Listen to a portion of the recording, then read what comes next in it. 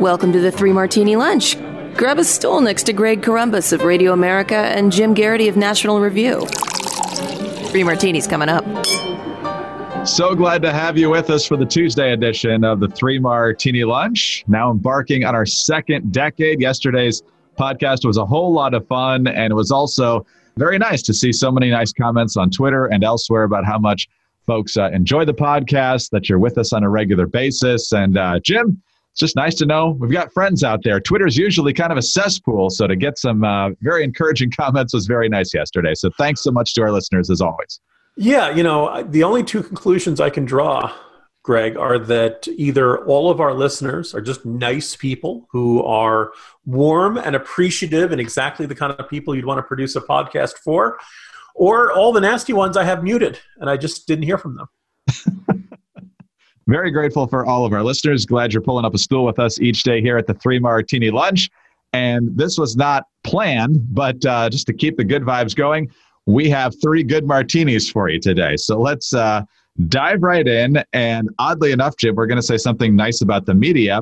In particular, NBC News. It came up in the first debate with President Trump and Joe Biden, the question of climate change, and it was couched in the terms of hurricanes and wildfires. And President Trump made the point that, you can talk about climate change all you want, but you also have to manage forests.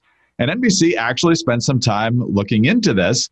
And while they still chalk up some of it to climate change, which obviously folks can debate, they also said this. For decades, federal, state, and local agencies have prioritized fire suppression over prevention, pouring billions of dollars into hiring and training firefighters, buying and maintaining firefighting equipment, and educating the public on fire safety. But as climate change continues to fuel dry conditions in the American West, many experts say it's long past time to shift the focus back to managing healthy forests that can better withstand fire and add to a more sustainable future. Mike Rogers is a former Angeles National Forest Supervisor and board member of the National Association of Forest Service Retirees. Says fires have always been part of our ecosystem. Forest management is a lot like gardening. You have to keep the forest open and thin. And so, Jim, we've been saying this for a long time. Yes, you definitely want to stop the wildfires, especially in stupid ways like explosions at gender reveal parties. But at the same time, there is a responsibility of government at all levels, because later in the report, it talks about how a lot of the land in the West is actually owned by the federal government. So it's not just the states. It's also the federal government's job to clean and thin. And yes, sometimes that means cutting down trees in order to make sure it's not a tinderbox when wildfire season comes upon us. So good on NBC for actually pointing out it's not a climate change issue, certainly not entirely, and that there's actually some human management that could make this problem less severe. Greg, I see that article and I contemplate, should everyone who is on the right side of the spectrum print it out? It's a little bit of a hassle, but stay with me here. Print out the article, staple it together, read it through, remember the arguments, it's got good specifics in there, quotes from experts and such, and then fold it up and carry it around in either your wallet or your purse. And you're like, well, why would you do that? Why would you want to carry around one particular article from NBC News? My suggestion is that at some point, maybe not as we head into winter, but sometime in the next year or so, there will be additional wildfires. And you will find yourself talking to someone, probably of the liberal persuasion, who will say, can you believe that these terrible wildfires? Isn't climate change terrible? This is all Trump's fault, or this is all Republicans' fault, or something like that. You say, actually, no, this is largely a forest management issue. And they'll say, you're just saying that because you're a climate denier, or something like that. You'll say, no, and you whip out the NBC News article. And you show them that, no, this is not some crazy right-wing conspiracy idea. This is not some... And if you don't like the NBC News article, back when the wildfires were really terrible out in California, and the sky was turning orange around San Francisco, looking like something out of Blade Runner, I had noted that actually, if you want to find really good discussion of these issues that doesn't fit this easy, Democrats are good, Republicans are bad, this issue is simple, wildfires are a side effect of electing Republicans, you could actually go to ProPublica, which is a investigative journalism outfit, not conservative by any stretch of the imagination. Mother Jones had a very good article about California wildfires. And they are saying this to their readers, who I probably act on the assumption that, if there are really bad wildfires out there, it's probably a result of climate change, and it's probably the fault of Republicans. And these detailed, lengthy articles that involve quoting all kinds of local officials, all kinds of firefighters, all kinds of foresters, and people who study this for a living, who said, actually, no. I mean, yeah, maybe it's a side factor or it's a contributing factor, but in the end, you have a lot of underbrush that never gets cleared out. It turns into kindling, particularly in a drought, and all of a sudden, whoosh, any lightning strike, any reckless camper, any dumb gender reveal party or something like that, all of a sudden what could be a small and manageable fire quickly turns into a massive fire. And we shouldn't have to do this. Like, we shouldn't constantly face these kinds of knee-jerk, you just don't want to acknowledge it.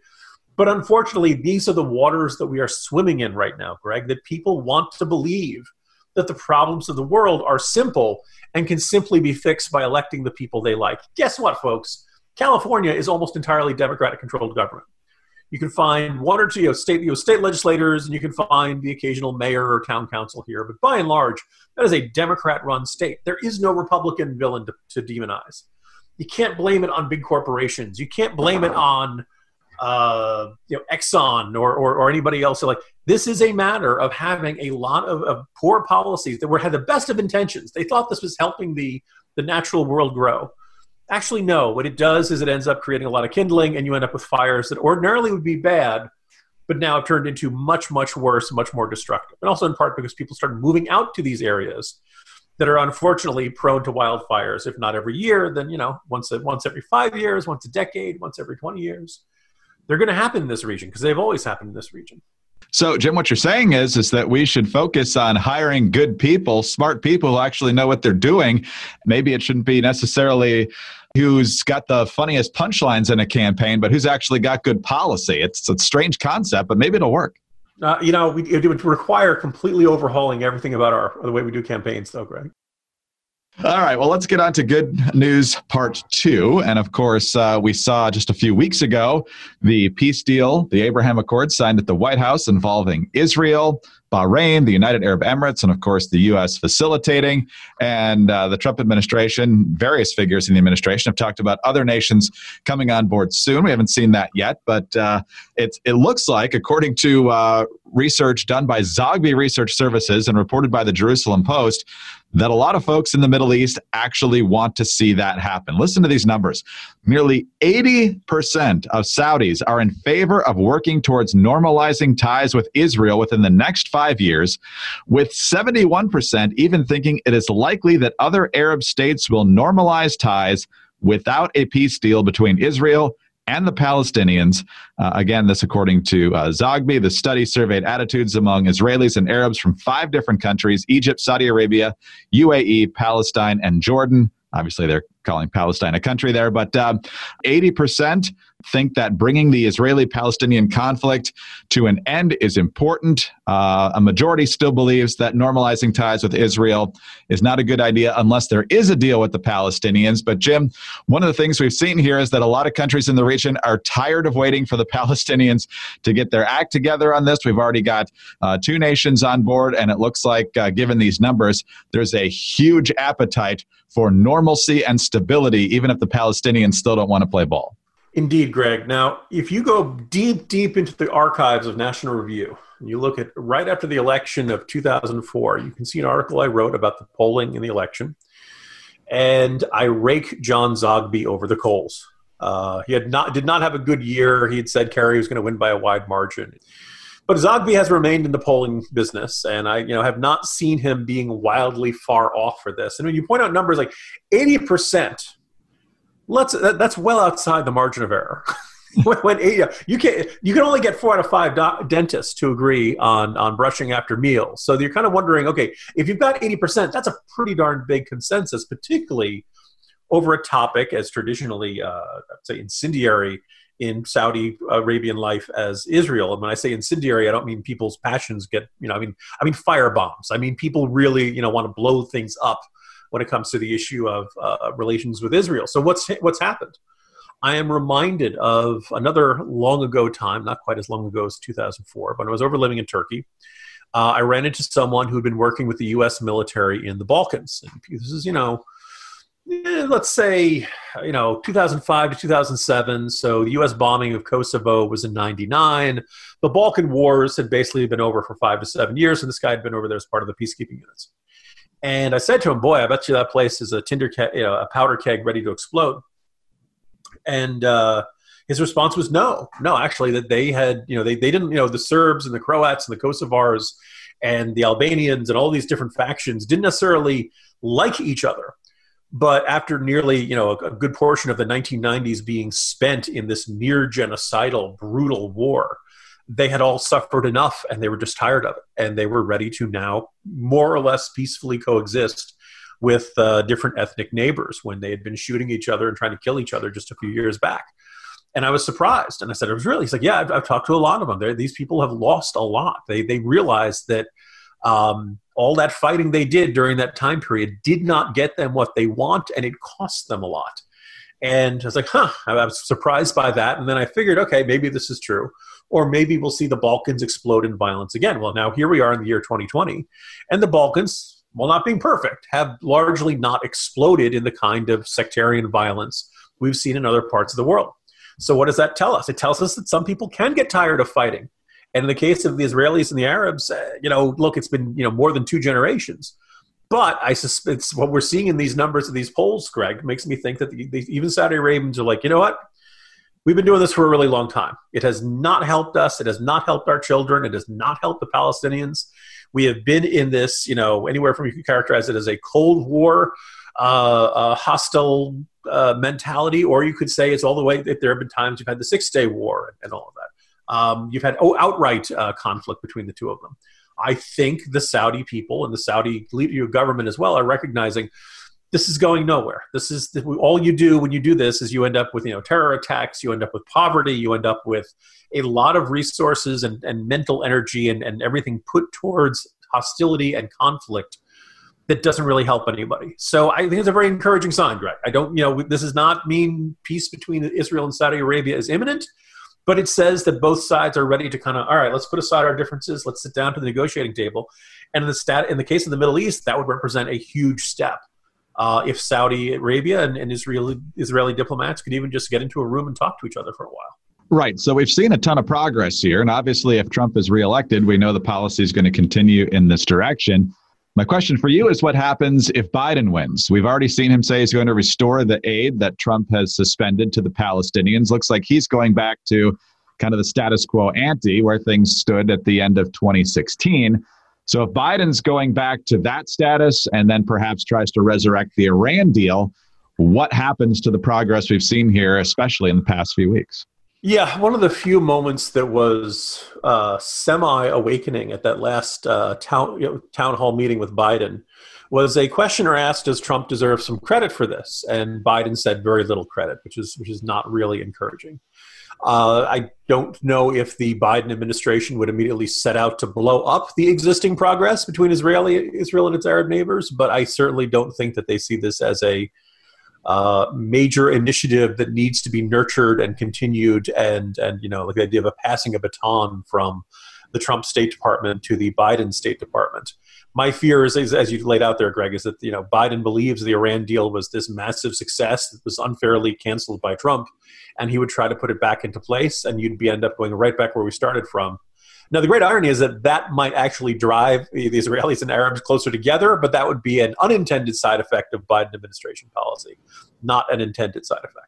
Hey guys, it's Mock and Daisy from the Chicks on the Right, and we're excited to tell you about our podcast, the Mock and Daisy Common Sense Cast. If you've been stressed lately with the information overload on social media or just don't feel like anything in the news makes sense anymore, don't worry, because we're here to clear things up. Every week, we discuss topics like cancel culture, national crisis, what's happening to our new generations, and if you're just plain tired of people trying to tell you what to do or how to live your life, we tackle that too. Find out more by going to our website, chicksontheright.com, or start listening on the Apple Podcast app, Spotify, or your favorite podcast app. Don't forget to leave a comment or review and subscribe. All right, on to our final good martini here now. And Jim, we're getting closer and closer to Amy Coney Barrett being Justice Amy Coney Barrett. And Gallup is out with even more updated polling. And we now have a majority of Americans who want to see her confirmed. It's 51-46. So she's over the 50% mark. But Jim, only 3% of Americans have no opinion on Amy Coney Barrett, which shows you how polarized we are right now, just a couple of weeks before Election Day. If you look in the past, it's about a quarter of the public, roughly, sometimes more than that, have no opinion whatsoever on the Supreme Court justice, even after the confirmation hearings. If they're particularly contentious, that number generally tends to go down. But according to Gallup, 84% of Democrats oppose the Barrett confirmation. 89% of Republicans are in favor of it. And perhaps most significantly, heading into election, 52% of independents are in favor of it, 43% oppose. So the numbers have been good enough for Amy Coney Barrett. Her head has been above water in every poll I've seen, except maybe right when things were first announced. Mitch McConnell apparently has indicated to press back in Kentucky that he already has the vote. So things seem to be headed all in the right direction here. Yeah, this is not quite as good as the morning consult numbers that you and I talked about a bit, or Chad Benson and I talked a bit as well. But these are all, not where Democrats wanted those numbers to be. They wanted to delegitimize her. I don't think that's really working in that situation for them in that. I also feel like, in addition to Barrett doing very, very well in her confirmation hearings, I feel like it didn't break through. Now, maybe the Kavanaugh hearings and the, explosive accusations by Blasey Ford, maybe that sets a bar that's very tough for any subsequent hearing to reach. But really, this was a sort of thing where you would have expected, the Democrats to throw everything but the kitchen sink. I think you can argue that they did, and it really didn't even make a dent in her. The New York Times has a poll number, they conducted a survey, similar questions. They have it 44% supporting Barrett's nomination, 42% opposed. So, slightly, lower numbers on both sides. But I think what's kind of interesting is that 58% of voters said Democrats should not expand the court behind 9 justices, which means the issue of court backing has not gone well. Support is only at 31%. And 65% of independents are opposed to enlarging the court. So Amy Coney Barrett appears to be smooth sailing to confirmation, and barring some unexpected retirements or, God forbid, some passing of some justices, it is probably not likely that she will be getting a whole bunch of new members, new fellow justices, because you figure the Democrats would be unlikely to do this if public opinion is running, against them 58% to 31%. Yeah, important numbers there. So, wow, 3 good martinis 2 weeks from Election Day, Jim. I don't think that is going to happen too often, so let's relish it today. A good day for conservatives. Enjoy them while you got them. Jim Garrity, National Review. I'm Greg Corombos, Radio America. Thanks for being with us today. Also, don't forget to subscribe to the 3 Martini Lunch podcast. Also, you can get us on those home devices. All you have to say is play 3 Martini Lunch podcast. Always grateful for your kind reviews and your 5-star ratings. Have a great day, and join us again Wednesday for the next 3 Martini Lunch.